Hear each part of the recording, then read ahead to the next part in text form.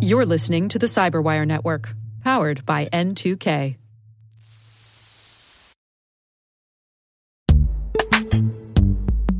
And now a word from our sponsor, Netskope. Netskope is a worldwide leader in SASE and Zero Trust. Its unified platform, Netskope One, provides optimized access and Zero Trust security for people, devices, and data anywhere they go, helping customers reduce risk, accelerate performance, and get unrivaled visibility into any cloud, web, and private application activity. To learn more about how Netskope helps customers be ready for anything on their SASE journey, visit netskope.com.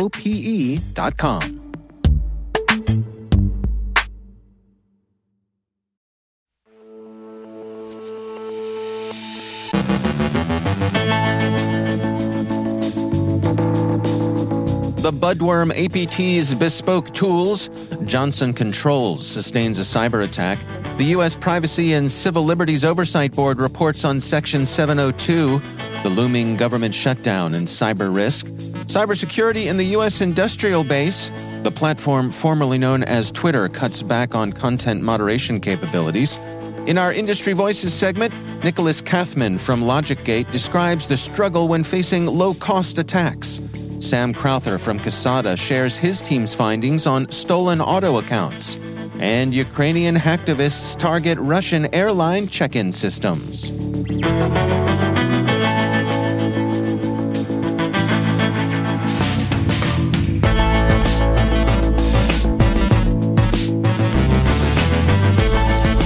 I'm Dave Bittner with your Cyberwire Intel briefing for Thursday, September 28th, 2023.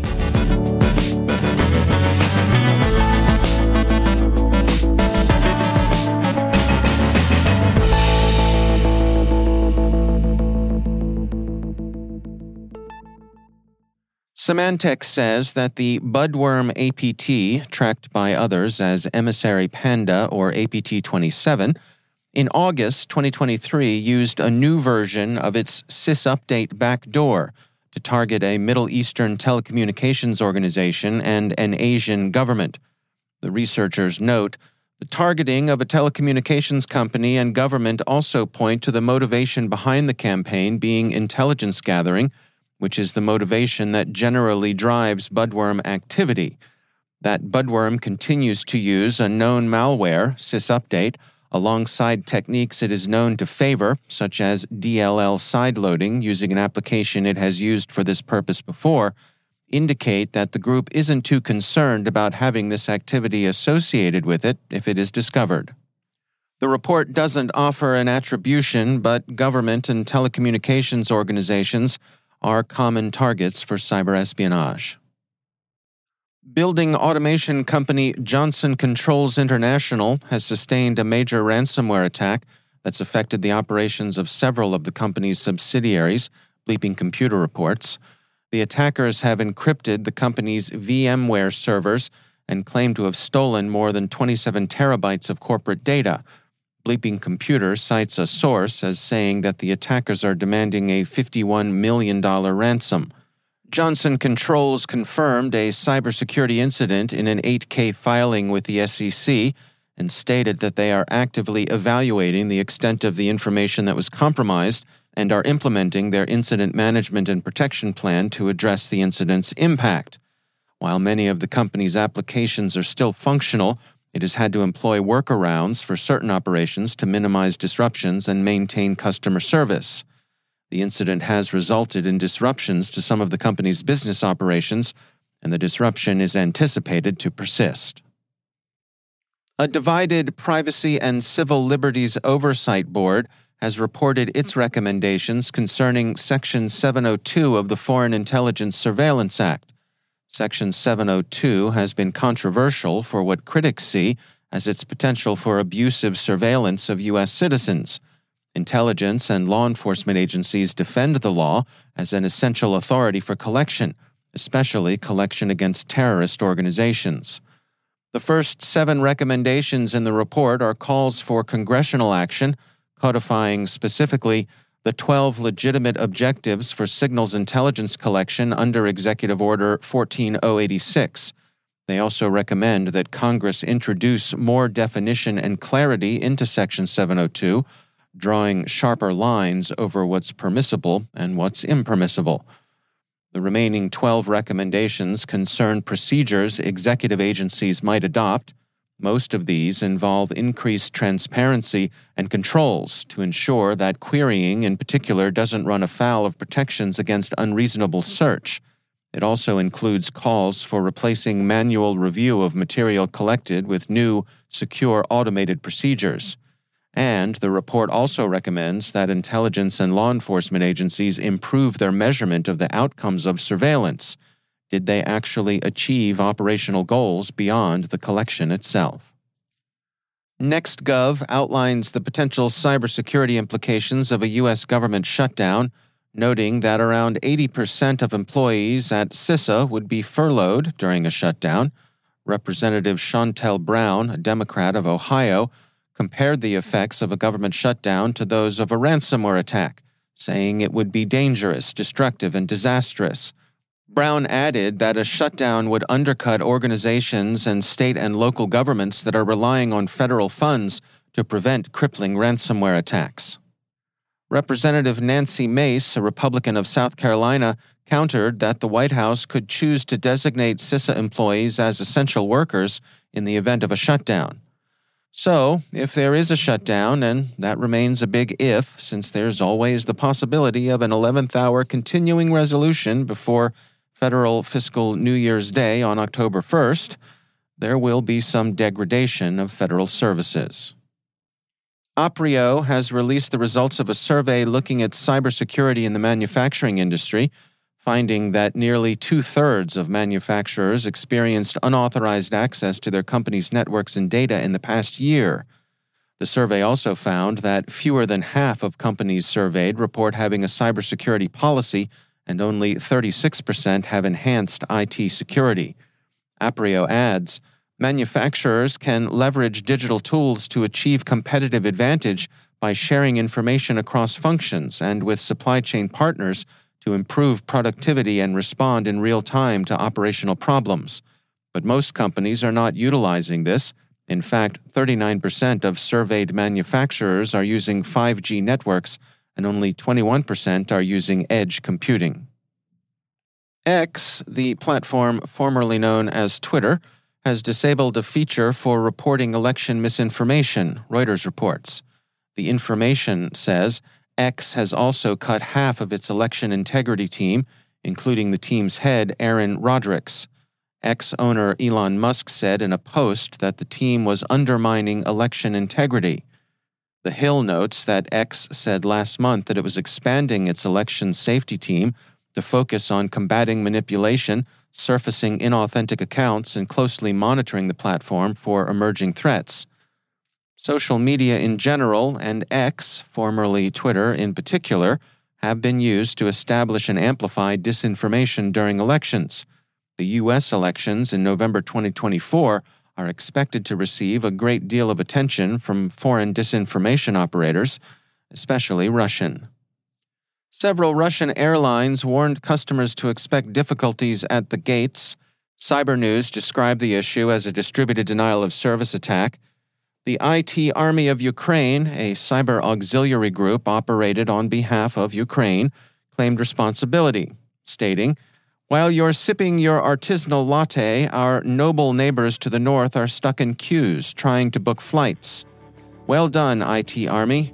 The attack was over in a matter of hours, and service is now said to be returning to normal."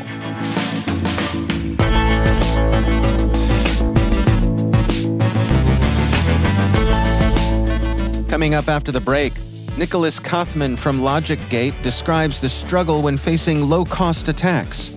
Sam Crowther from Casada shares his team's findings on stolen auto accounts. Stay with us.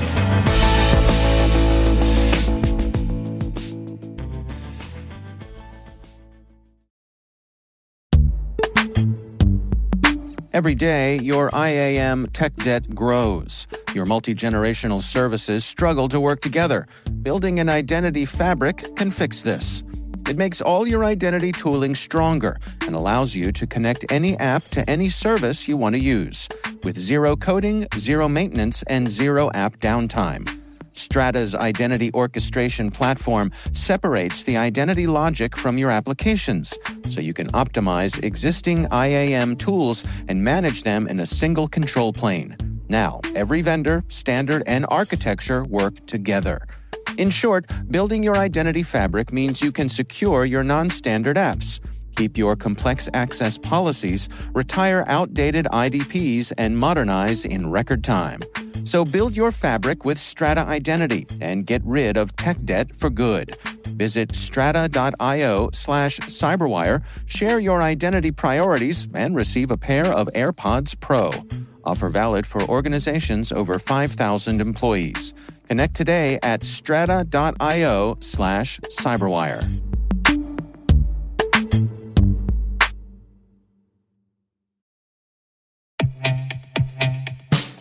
And now, a word from our sponsor, 6sense.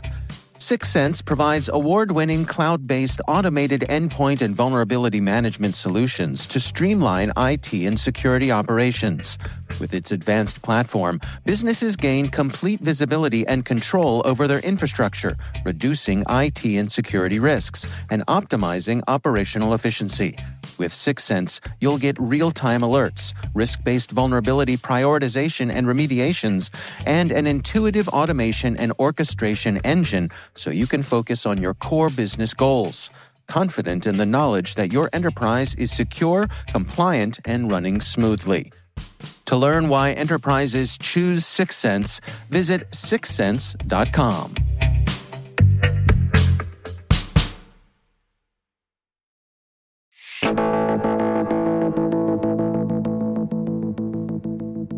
Attackers enjoy the advantage of inexpensive, readily available tools to help them do their deeds, which means a relatively low investment for them, but a steady barrage of things to deal with for defenders. In this sponsored Industry Voices segment, I speak with Nicholas Kathman, CISO of risk and compliance management platform provider LogicGate, on the struggles organizations face with low-cost attacks. So phishing attempts is a prime example of this. It costs next to nothing, or in many cases free, to send a phishing email. But the companies, the victims, are spending a lot of money on anti-phishing technology and different email filtering capabilities and user awareness training to try to protect against that free attack. And how do we differentiate between something that is merely a nuisance and something that is truly potentially dangerous? I mean, I would say if you design your systems correctly and I call it embrace the incident, you're going to have incidents. Things are going to get through. If your systems are designed properly, your security architecture is designed properly, IAM roles are designed properly, almost anything becomes a nuisance. So if you don't have all that stuff in place, we used to call it the Cadbury effect a long time ago. I think there's a different term for it now, but the hard shell GUI center. Once you get into an organization, everything's just wide open and unlocked. Every successful phishing attempt turns into a major incident or a major issue. Whereas if everything's properly locked down, you're using MFA, you're using device trust, you have your admin accounts separated from your normal user accounts, things like that. You have different trust boundaries around different applications, and you've embraced more of the zero trust type of architecture approach. Somebody simply getting the username and password for your system, or even a username and password and an MFA token, the damage, the blast radius is much smaller, and that really just becomes a nuisance at that point. You're just resetting passwords and tokens. Well, let's come at it from the other direction then. I mean, what are your recommendations for folks to best come at this? What are some of the strategies you think folks should put in place?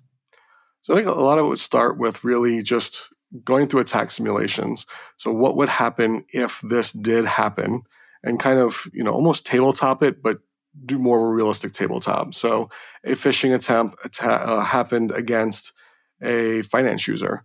Okay, so you can either, have your security team or your IT team or somebody knowledgeable within there create it as a finance user and now go look around and see what they have access to. What can they actually do? Or you can pay pen test firms to do this for you as well. And really just figure out, what what do they have access to they shouldn't have had access to, and start to restrict these things down. And then go to the next scenario and just keep working down the list of scenarios of different attack types that can be used against you. And then just, systematically destroy it's in Risk, you can go through and you can, reduce the risk of it happening, or reduce the likelihood, or you can reduce the impact. What I would say here is, what I recommend here is use the free technology, the free mechanisms, the free security controls built into, your Office suite, your file sharing suite, your whatever else like that, to reduce the impact as much as humanly possible. Yeah, can we dig into that a little bit? I mean, how do you recommend that folks set their priorities here? Everybody has a limited amount of time and a limited amount of resources. What's a wise way for folks to calibrate how they come at this specific problem? So a big thing is just getting security involved early on in the project, or any project that's coming up. So once, I always said, if you bring in a security architect after the solution is already created, now the security architect's coming in, proverbially calling the baby ugly. It's already there. There's already a timeline. It's usually like, you get the call for a half an hour meeting to approve a solution, a week before it's set to go live. This is where all the mistakes happen. If you bring in security architecture, if you bring in the security and compliance and privacy teams from the very beginning, before, during project inception, we're going to roll out new application XYZ, but we don't know what that looks like yet. We don't have any diagrams. We haven't written any code. That's when you can really start to get ahead of the problems before they become problems. And so really it's just getting ahead, making sure that from the very beginning, security, compliance, privacy are all stakeholders at the table, and can start bringing in the requirements and making sure that, everybody who the implementers of the technology and the application owners and all of the stakeholders understand really what's required, so they can keep that in mind and be educated throughout the entire project lifecycle. What about communications with the powers that be? Think folks like the board of directors, making sure that they're informed and on board with the plans here. Yep. So, this is really, this is going to be where setting clear guidelines, clear, goalposts for the different application and owners is going to be really important. So everybody's seen organizations where there's, I call it the paper tiger. There's policies and procedures that the compliance team knows inside and out, and that they use to pass, attestations and compliance things. But if you ask any of the end users, even if they've read, signed off that they follow those policies, they probably can't state more than one control. So this is really, making sure that when you're designing these policies, these procedures, these standards, these guidelines, that you do have, technical stakeholders reviewing it. You do have leadership reviewing it as well, so that by the time you go to get it approved, everybody's aware of every line that's in there, and that it's not, and that, people understand what the requirements are, and they've seen it, and they know exactly where to get that, that standard or that guideline that says this is what we should be doing. That's the first step, is just making sure that you're socializing all of your policies, all of your standards, in advance, far in advance of actually making them, final in proofs. But then once you're there, that becomes the guideline, and just making sure that you have a way to measure projects and, different applications against that guideline. And anytime they're not meeting that guideline, that becomes findings. It goes into a risk register, and then that goes up into the summary reports that you're bringing up to the board in terms of this department and, their projects, their applications have introduced these amount of risks for not meeting the standards. And then let it from there, they make the decision of, do we accept this, or do we go back and say, no, you need to fix this? That's Nicholas Kathman, Chief Information Security Officer at LogicGate.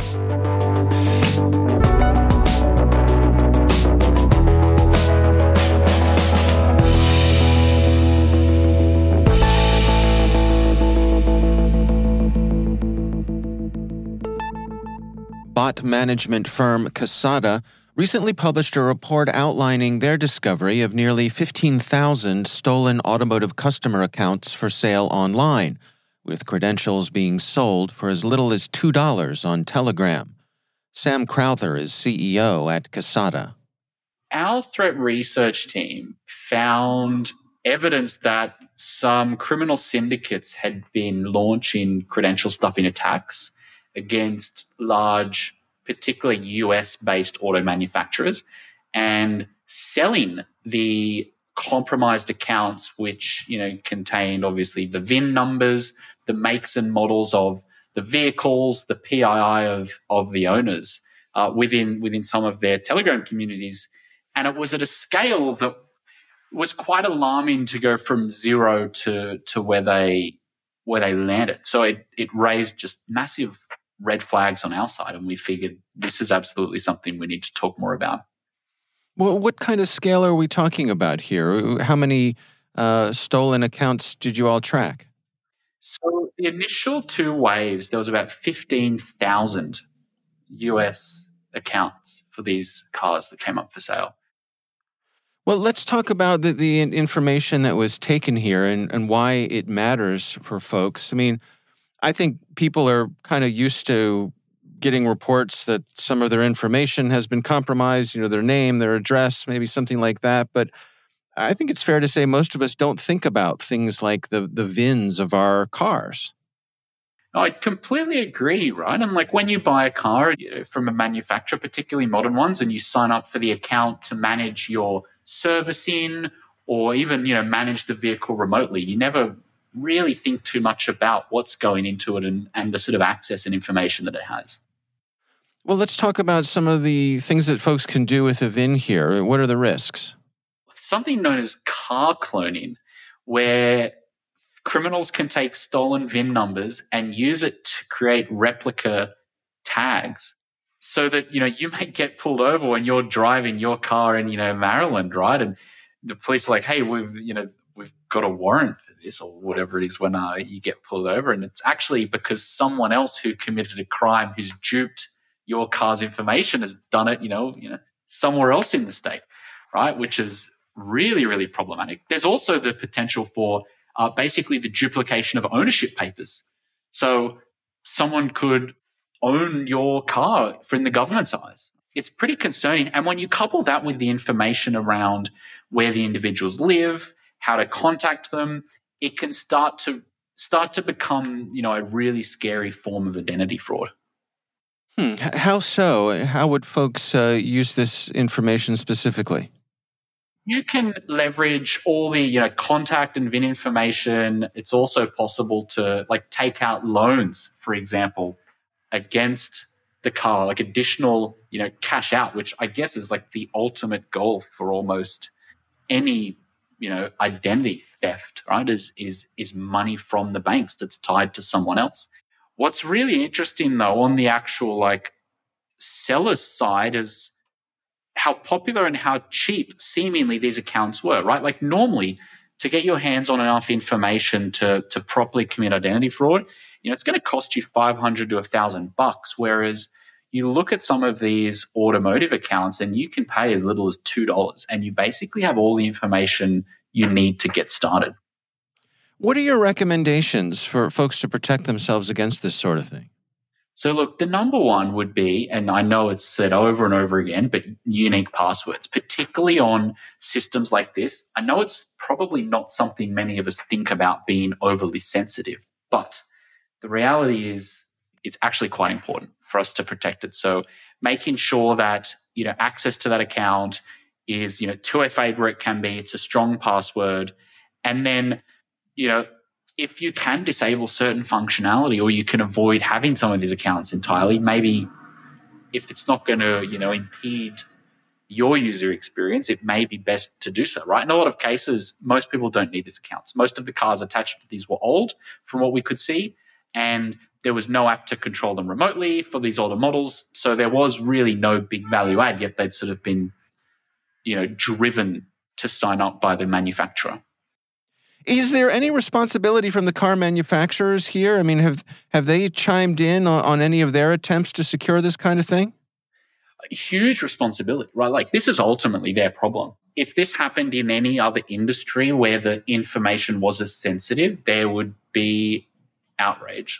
Imagine if, the MyChart accounts you have for your medical information had the same problem. The impact would be pretty material. And functionally, this is very sensitive PII. So we've reached out and tried to notify the manufacturers. One has engaged, the others have remained silent.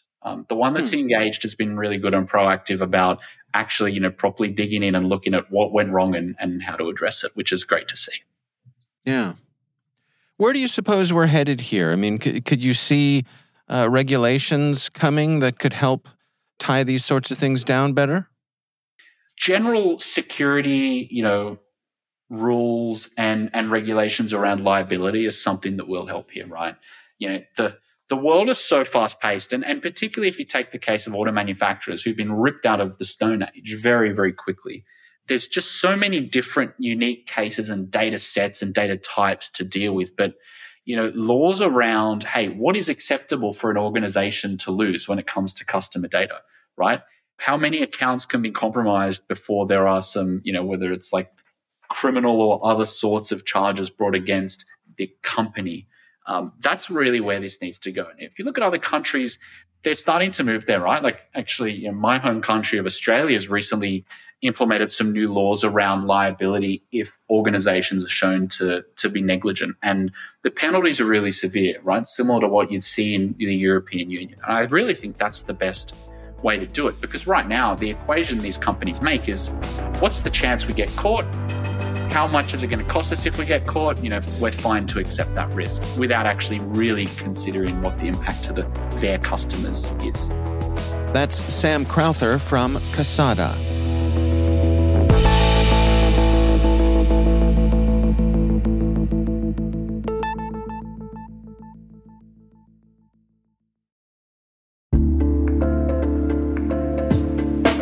Are lengthy security reviews pulling attention away from your security program? With the largest network of trust centers, Vanta can help you streamline security reviews to win customer trust, save time, and close deals fast. Proactively demonstrate security by showcasing key resources like your SOC 2 or ISO 27001 and provide real-time evidence for passing controls. And when a security questionnaire is required, Vanta takes the first pass for you. Visit vanta.com/cyber to take a self-serve tour. That's vanta.com/cyber.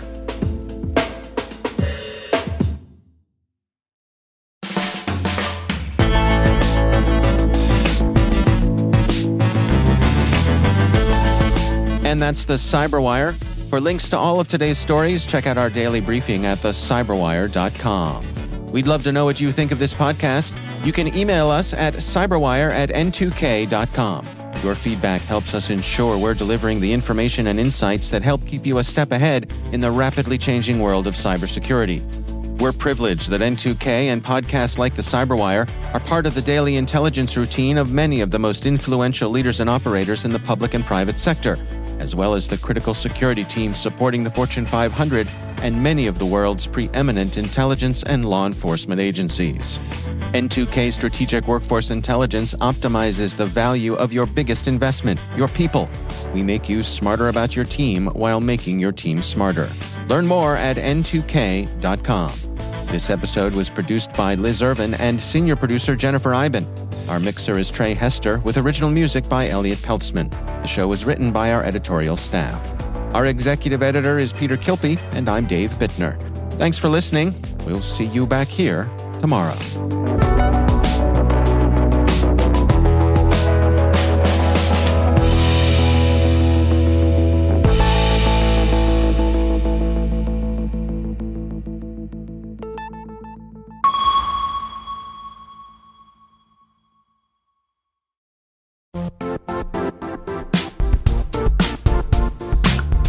And now, a word from our sponsor, Zscaler, the leader in cloud security. Cyber attackers are using AI in creative ways to compromise users and breach organizations. In a security landscape where you must fight AI with AI, the best AI protection comes from having the best data. Zscaler has extended its zero-trust architecture with powerful AI engines that are trained and tuned by 500 trillion daily signals. Learn more about Zscaler Zero Trust Plus AI to prevent ransomware and AI attacks. Experience your world secured. Visit zscaler.com/zerotrustai.